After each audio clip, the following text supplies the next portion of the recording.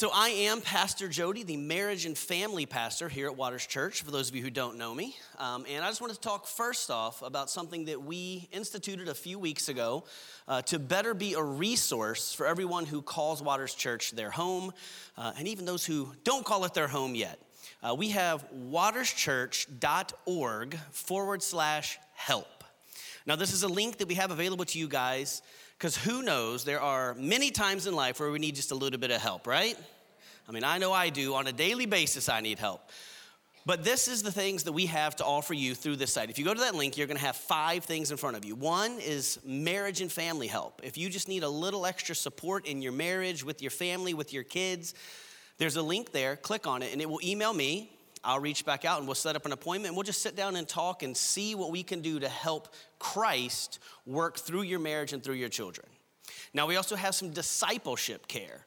Maybe you are sitting there wondering what your direction is in life. What does Jesus have in store for you? Well, there's a link there. You click on that, and it will email Pastor Chris, our discipleship pastor, and he will link up with you and set up a time to come together with you and kind of discover what Christ has in store for you in your life.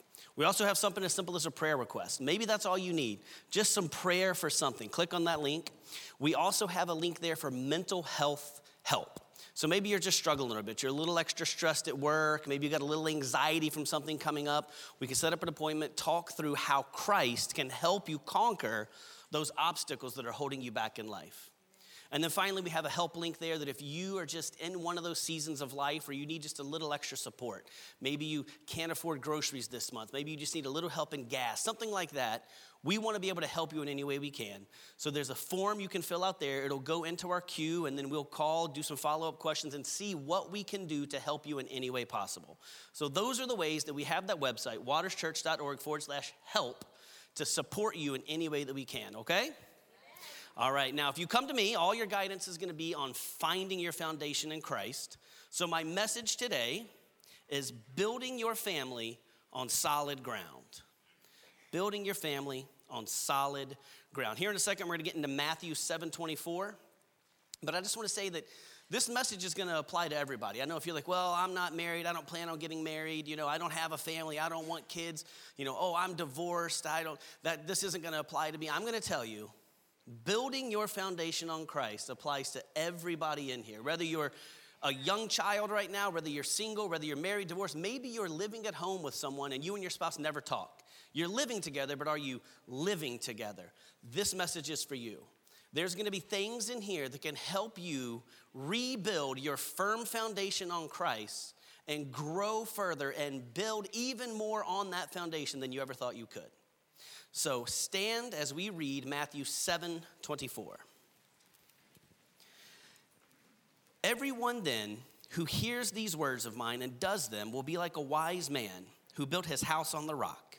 And the rain fell and the floods came and the winds blew and beat on that house. But it did not fall because it had been founded on the rock. And everyone who hears these words of mine and does not do them will be like a foolish man who built his house on the sand, and the rain fell and the floods came and the winds blew and beat against the house, and it fell, and great was the fall of it. Let us pray.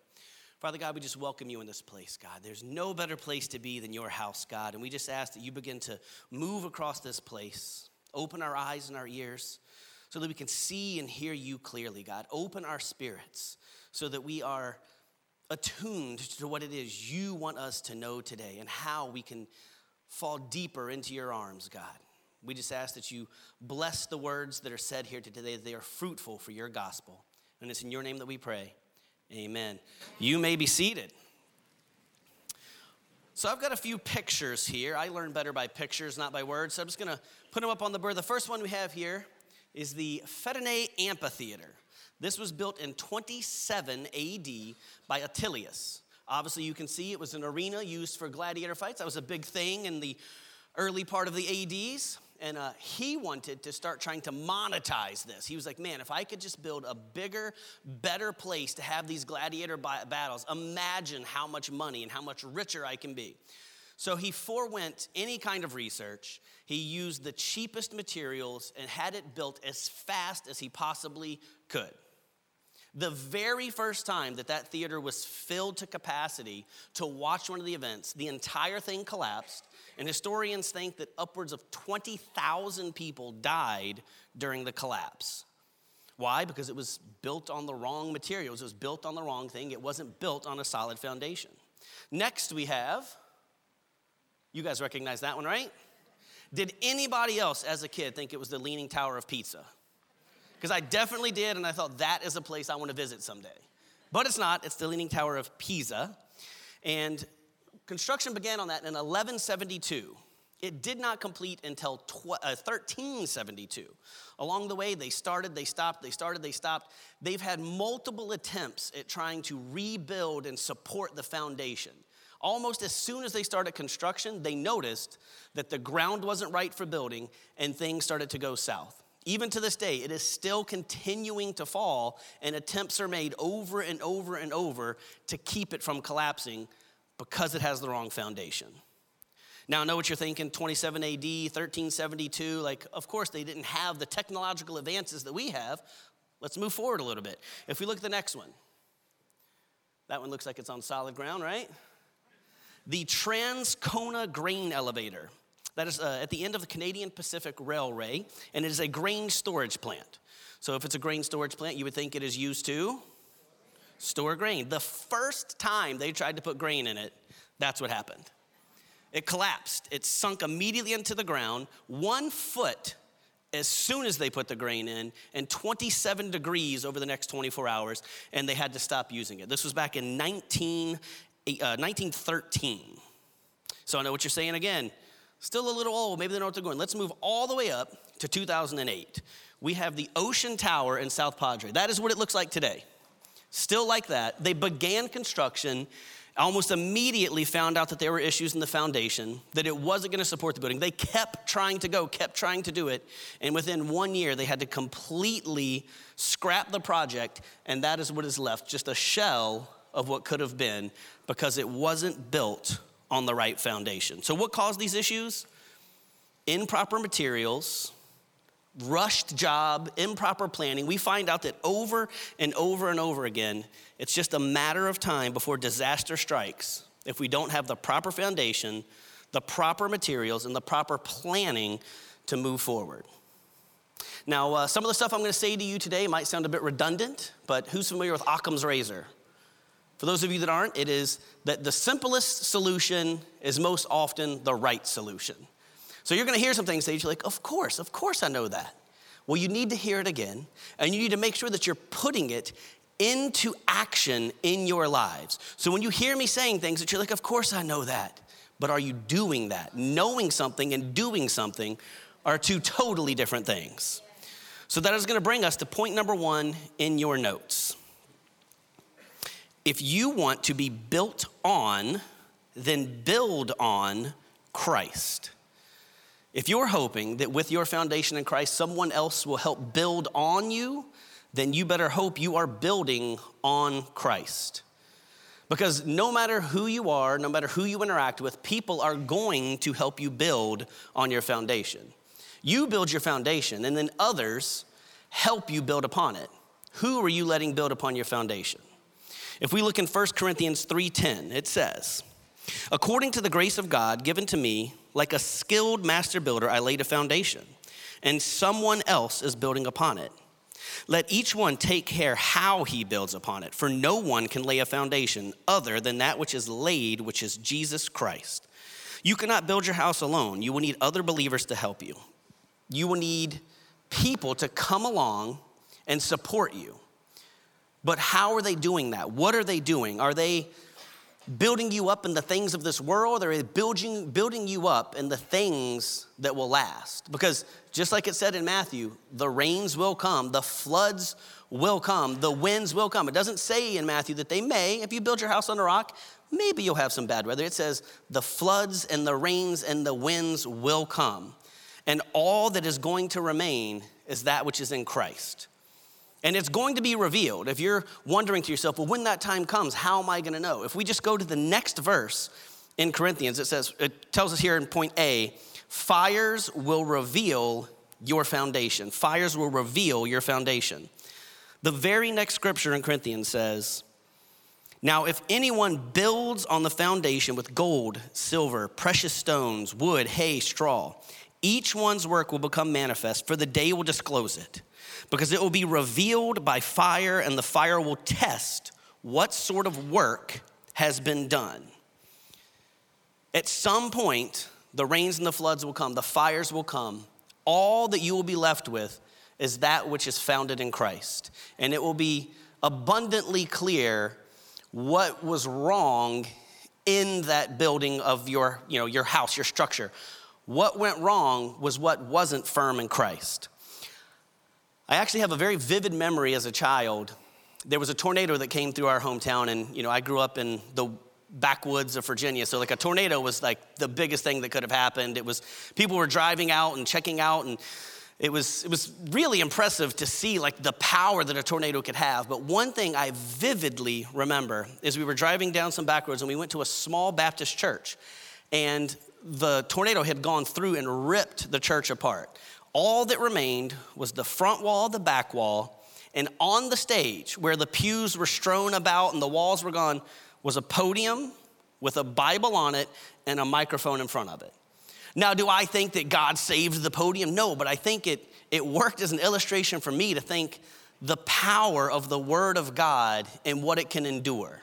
Where everything else was torn asunder, all that remained was the Word of God.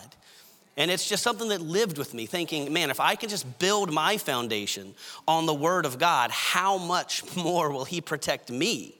One of His creatures made in His image, how much more will He protect me? B in your notes is that with loss comes growth. I don't want you to think that things are going to come along and destroy everything you have, and that's the end of it. With that loss will come growth. The very next verse, if we just keep going down Corinthians, it says, if the work that anyone has built on the foundation survives, he will receive a reward. If anyone's work is burned up, he will suffer loss, though he himself will be saved, but only as through fire. What does it mean by only as through fire? Well, I'm sure a lot of you know that there are times where forest fires come and they ravage an area, and you're like, oh man, all that plant life gone. Well, I don't know how many of you know that usually the plant life comes back, and often it's more lush and more thick than it was before. That is because the root system of those trees is so expansive and so strong that it actually helps to promote new growth in places where it wasn't growing before. So when the fires of life come through and they ravage your life and they take out all these things of the world that shouldn't be in your life, you can regrow if you're rooted in Christ, and often learn through the experience and grow stronger and better and more firm in your faith than you even did before. Now, I don't want to just leave you guys with, hey, this is how you as an individual grows your faith so that you can move forward in life. I want to give you some practical application.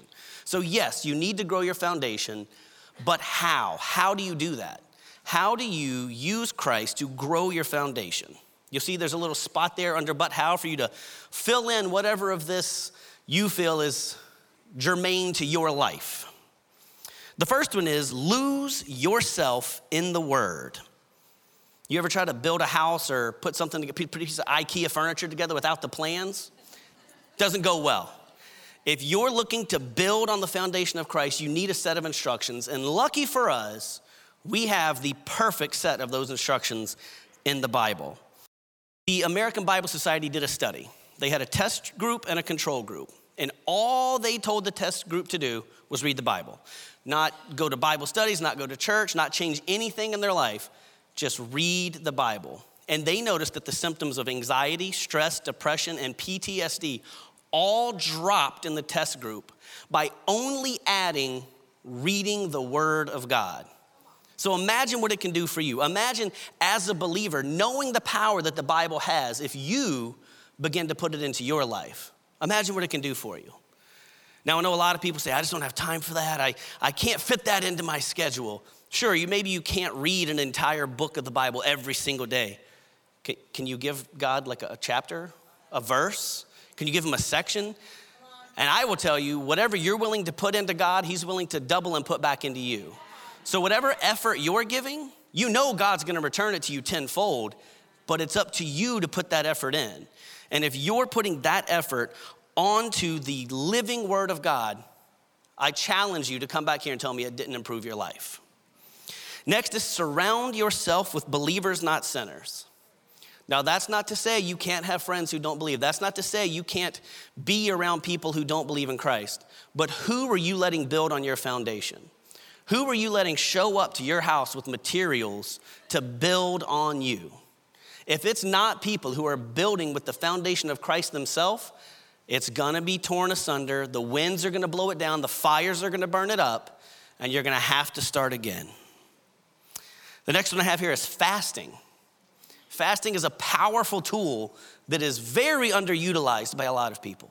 Fasting can do amazing things in your life.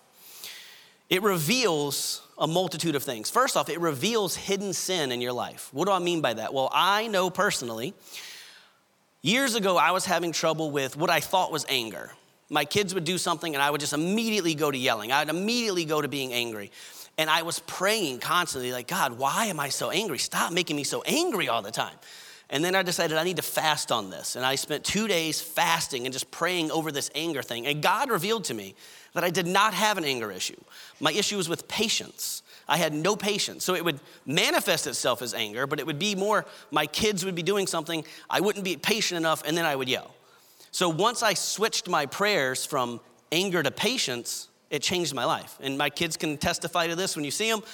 It totally changed the way I talk to my kids, the way I talk to my wife, because he revealed to me my hidden sin.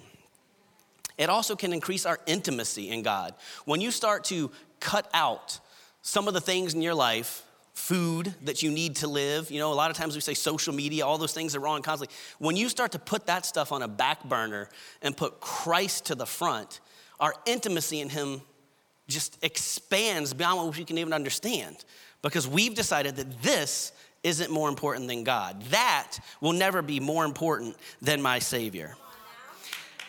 Amen. It also helps us to hear God. When we're fasting and we're quietly sitting, it helps us to hear God, which is my next thing. When's the last time that you just sat and listened? When's the last time that you did nothing but just sit and wait on God? Often we're so busy asking God for things and telling God things that we never take a second to see if he's responding. He's got an answer for us, but do we give him a chance to tell us? Or are we just powering through, complaining more and more and piling more and more on top instead of just sitting, taking a deep breath and listening for God to speak into our lives? Now, this next one is important, and congratulations, you guys are already doing it. Make church a priority. You think you can build a house without once going to the store, once going out to buy stuff? If you're trying to build your life, you've got to be in his house. When you look at a study done by the International Journal of Epidemiology, I practiced that many times so that I could get it right. International Journal of Epidemiology. Epidemiology is the branch of medicine that deals with the cure of potential disease and other health factors. Now, this is a worldly journal, internationally recognized. It's not a biblical thing. But they found that in individuals who attended church once a week, that's all they did, people who go to church once a week, they had a 26% lowered risk of all causes of mortality. 26% on all causes of mortality. They noticed that heavy drinking dropped by 34% and smoking by 29%. They also, just like the American Bible Study, found that any symptoms of depression, anxiety, hopelessness, loneliness, stress, all dropped by attending church once a week. That's all they asked them to do.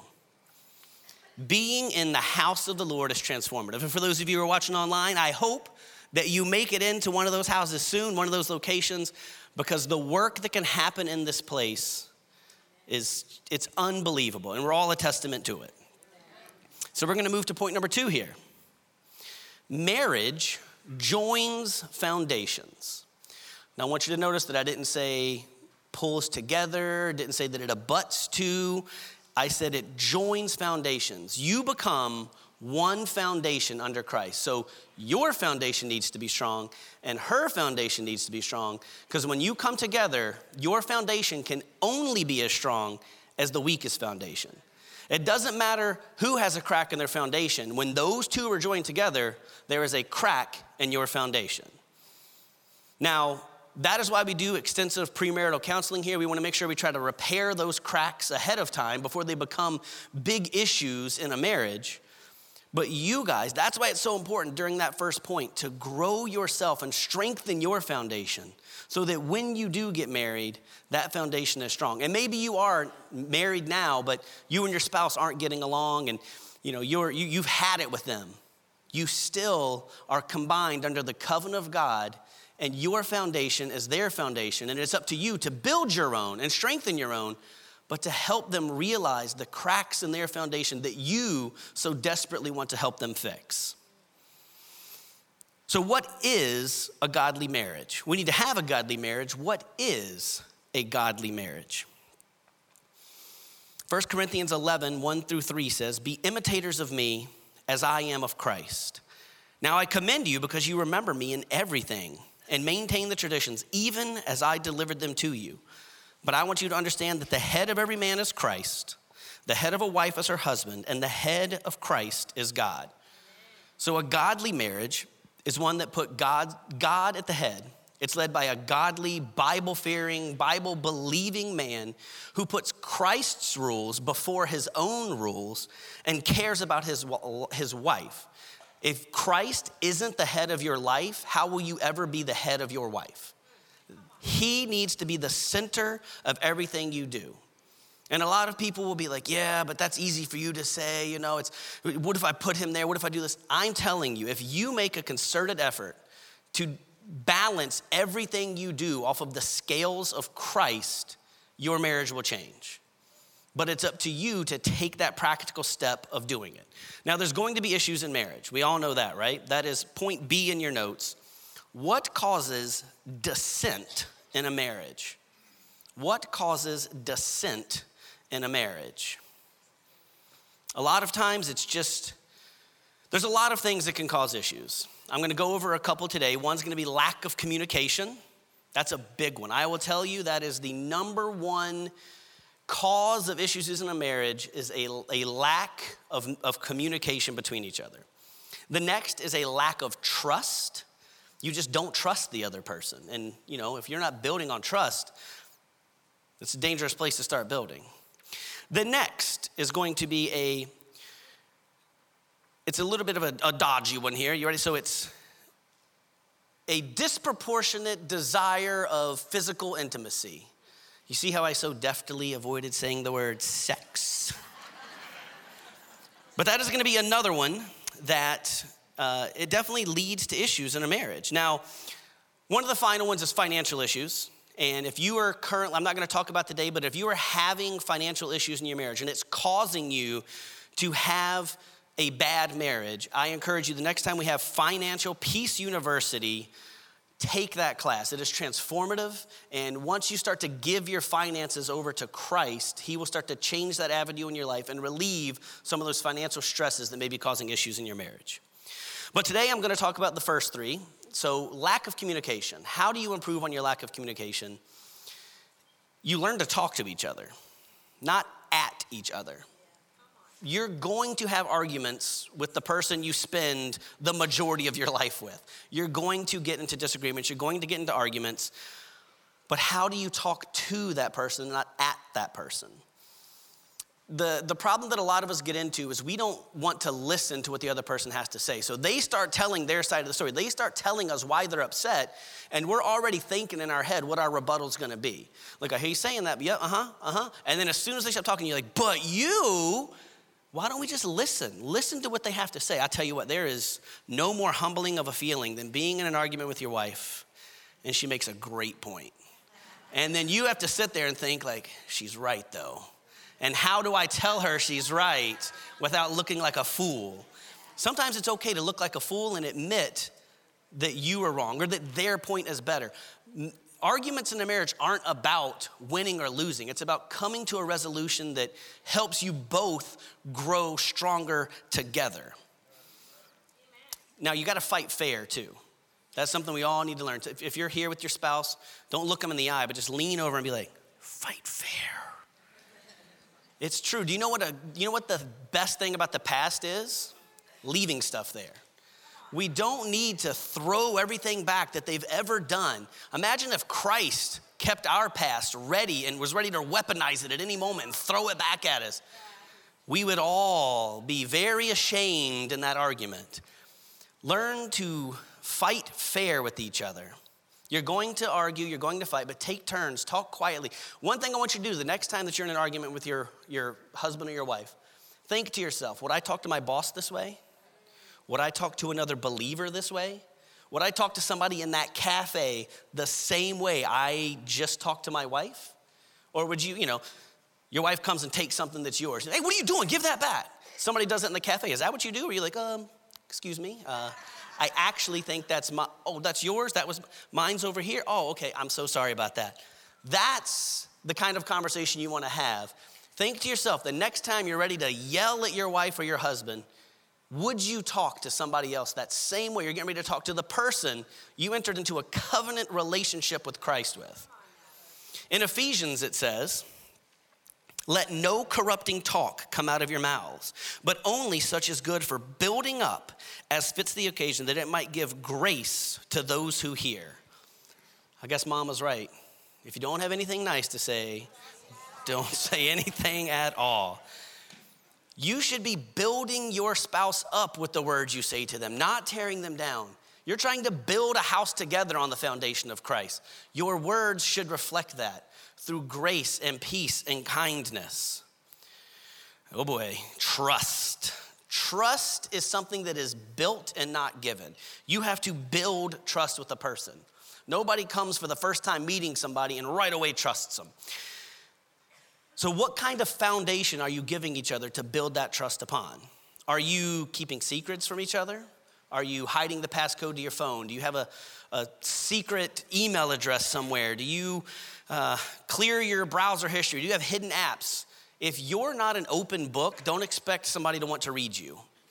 You need to make sure that you are an open book. And if you're not, you know what it is? You probably shouldn't be trusted. You need to make sure that you clear the things out in your life that are keeping your spouse from trusting you, so that you can start to grow together with Christ as the foundation of trust in your relationship.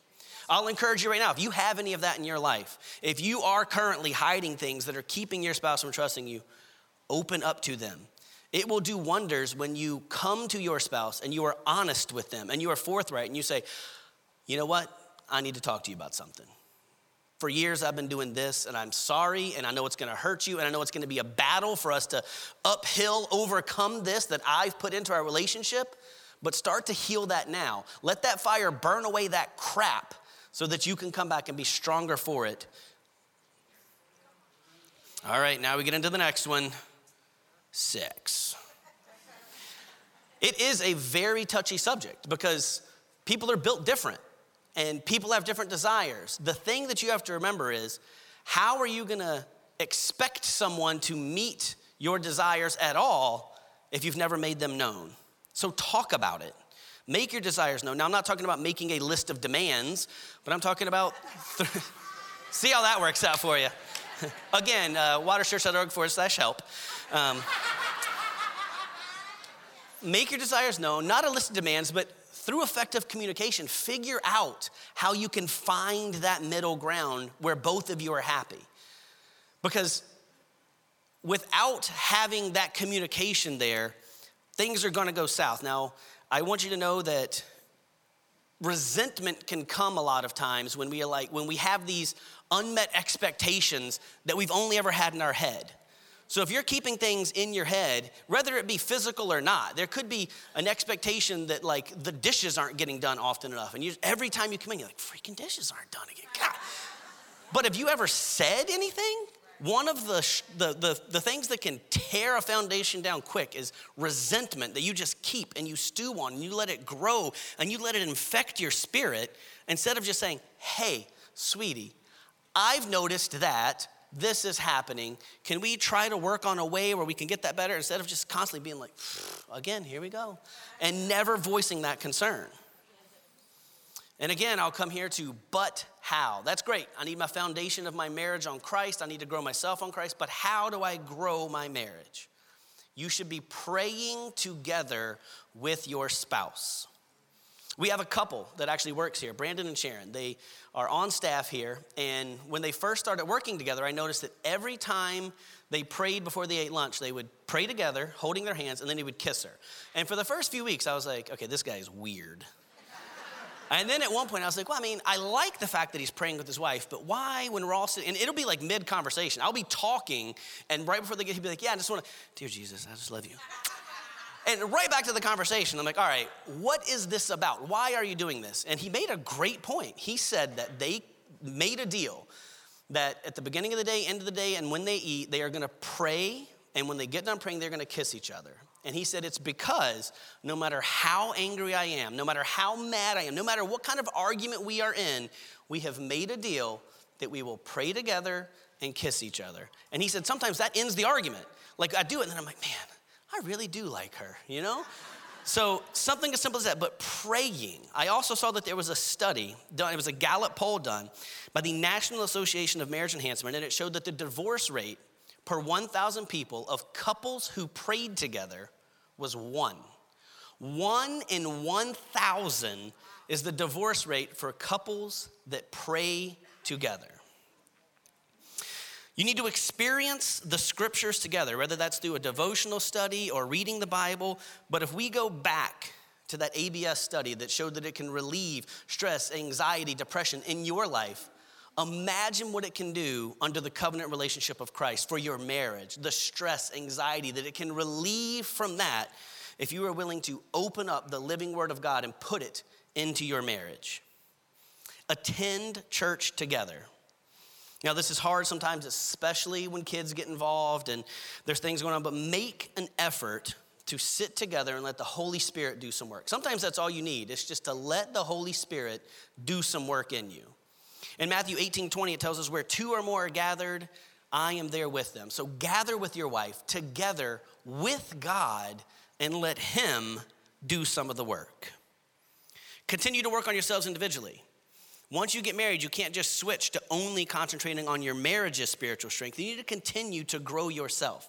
It's an ongoing process that no matter what age, you should be trying to grow further in your relationship with Christ. That doesn't stop when you get married. It should increase. You should be increasing your strength so that when that other person is weaker in their walk, weaker in their faith, you can be the one that helps support it and move them through until things equal back out in your relationship. If you look at 1 John 3:18, it says, let us not love with words or speech, but with actions and in truth. What does that mean? It means that love is more than just a word or a feeling. It's an action. Love is an action. Anybody can tell anybody else, I love you. You can walk up to anybody and be like, I love you. People do it as a joke. If you watch TikToks, people walk up and say it to people to try to get a rise out of them. You can say those words, but do your actions reflect the love you have for someone? And the last one, very important. Tune in, everybody. Date your spouse. Date your spouse. It is important. That is how you got them to be your spouse. You went on dates with them. You took them out. You had fun with them. Continue to do that once you are married, and even more importantly, once you have kids. Date night is also not just delivery food and Netflix. Take your spouse somewhere nice. Take your wife to a nice restaurant.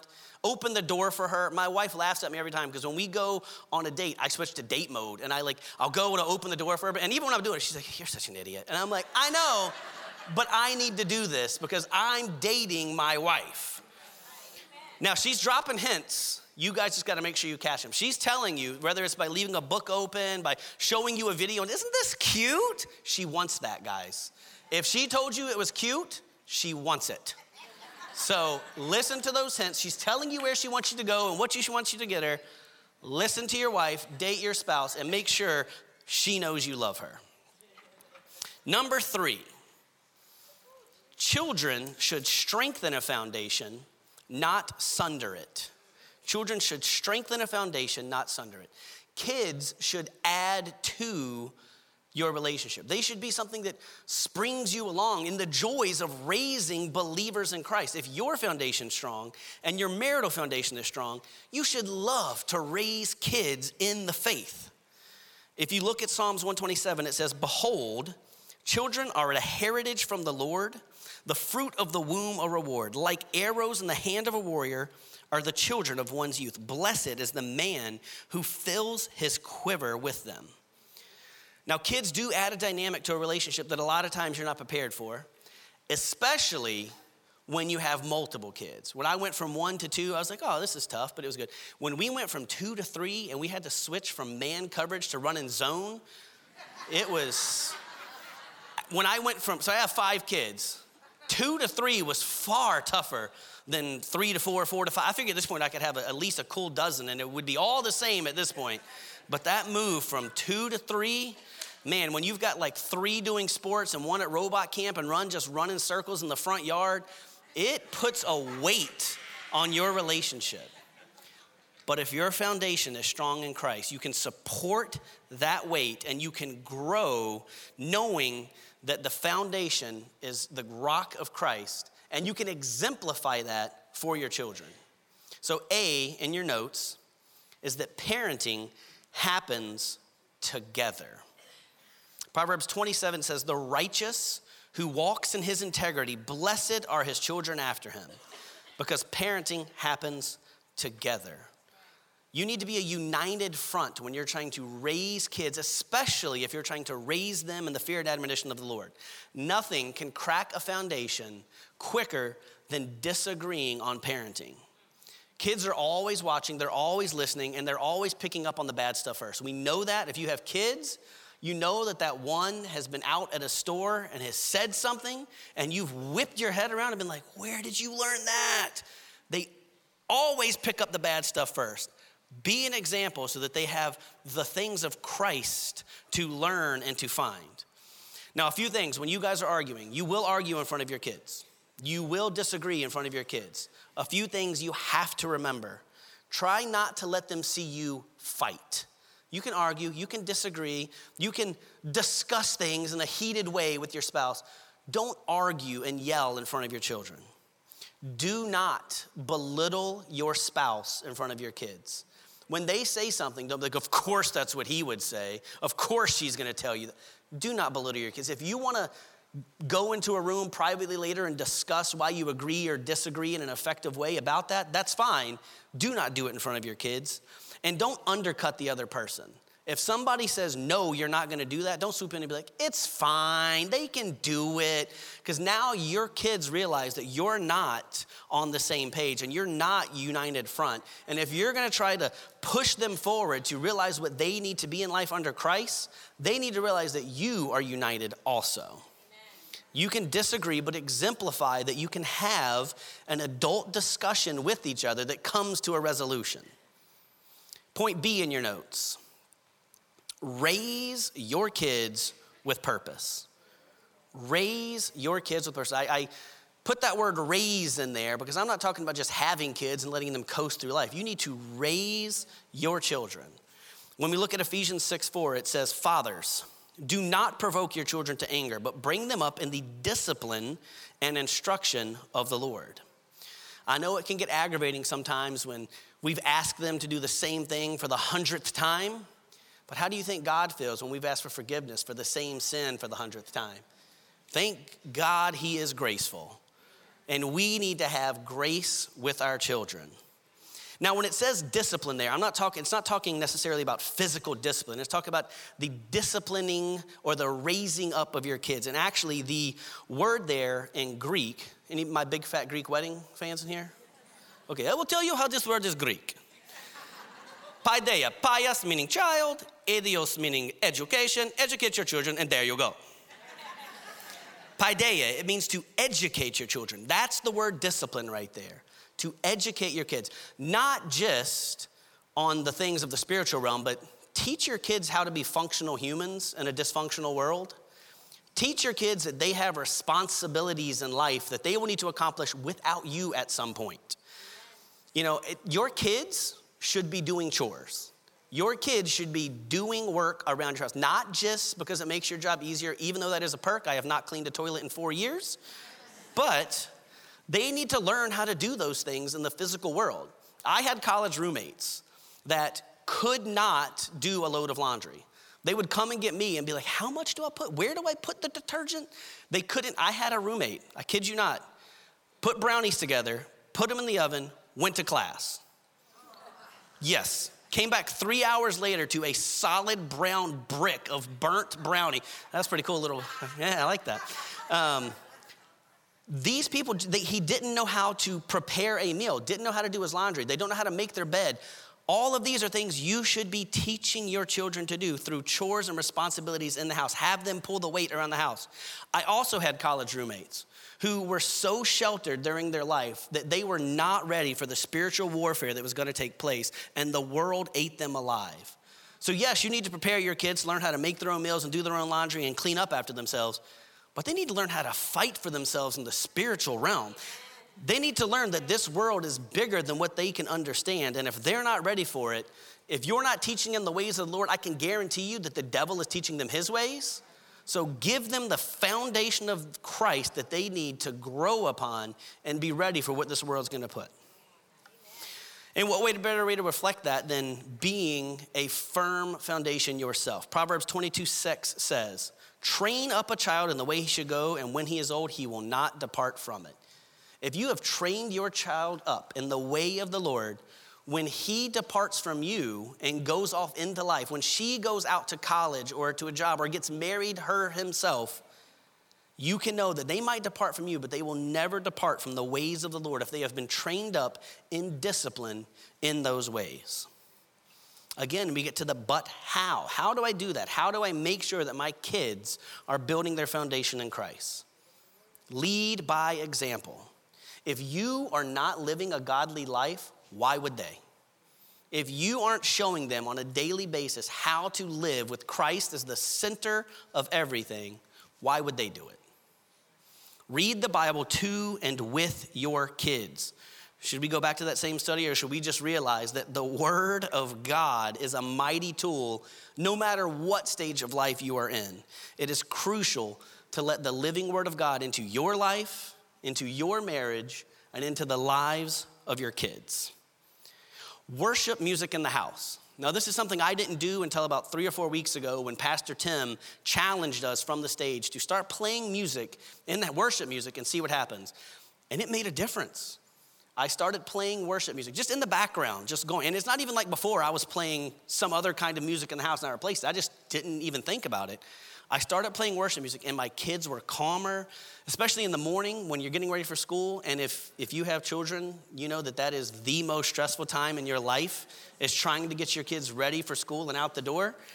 But I would just start playing music and things just went smoother. There was less discontent. The kids weren't yelling at each other. I wasn't ready to choke one of them. It was wonderful.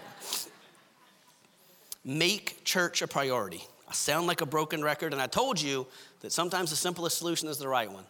Bring your kids to church. They need to be in the house of God. They need to be hearing the word of God preached to them, no matter what level. You got a 1-year-old, 2-year-old, 3-year-old. At every age, they should be in this building hearing the word of God and experiencing the worship music. All your children back there hear worship music every week. So they're getting the word, they're getting the worship, they're getting all those things that will help them to grow firmer in their foundation. When they screw up, don't just yell at them, instruct them, show them what they did wrong, show them how to learn from it and what to do better next time. And acknowledge when you screw up. When you make a mistake, let your kids know that you made a mistake. I just the other day was in an argument with my son. He did something and it got to a level it shouldn't have got to. I left, I came back, and I sat him down. I said, Jack, come here. And he thought I was gonna get back into it. He's like, oh, what? And I said, I just wanna say, we let that get somewhere it shouldn't have. And we just talked about it. We got to a resolution that we wanted to get to before. I apologize for letting it get to that level. It's okay for your kids to see you're not perfect. Because guess what? None of us are perfect, but we are all perfected in Christ. And they need to see that. Celebrate the good and admonish the bad, but don't just do one. Don't just constantly celebrate your kids that they are the best thing that's ever been created. Your kids will screw up. We all screw up. When they do, let them know they made a mistake. But make sure when they do something good, you celebrate it. A lot of times we get caught in that constant correction of our children. It's okay to take a step back and be like, hey, you know what? You did awesome there. Great job. You made me proud to see you do that. Tell your kids you're proud of them. Tell them that you're happy that they are growing up in the ways of the Lord. So our sermon in a sentence is that with Christ at the center of your life, you can grow with your wife and raise kids without strife. Took me a long time to find some rhyming words in there. But it's true, if you, at whatever stage of life you are in, if you can find your center in Christ and you can find your foundation, then everything else after that will be built on the right foundation. Your marriage with your wife, with your husband, will be built on the right foundation. Your kids can see the example of a strong foundation and can grow upon that the right way. Now, point number 5, you'll see, is totally blank. This is that bonus little point after a sermon in the sentence. I'm doing things crazy here. But that point is, it is not too late. You might be sitting out here right now and you've never accepted Christ as your Savior. You don't even know why you're in this building right now. I'm telling you, it's not too late to start building your foundation on Christ. If we look at 2 Corinthians, it says, therefore, if anyone is in Christ, he's a new creation. The old has passed away. Behold, the new has come. All this is from God, who through Christ reconciled us to himself and gave us the ministry of reconciliation. It's not too late. Maybe you've got an appointment next week with a divorce lawyer. It's not too late.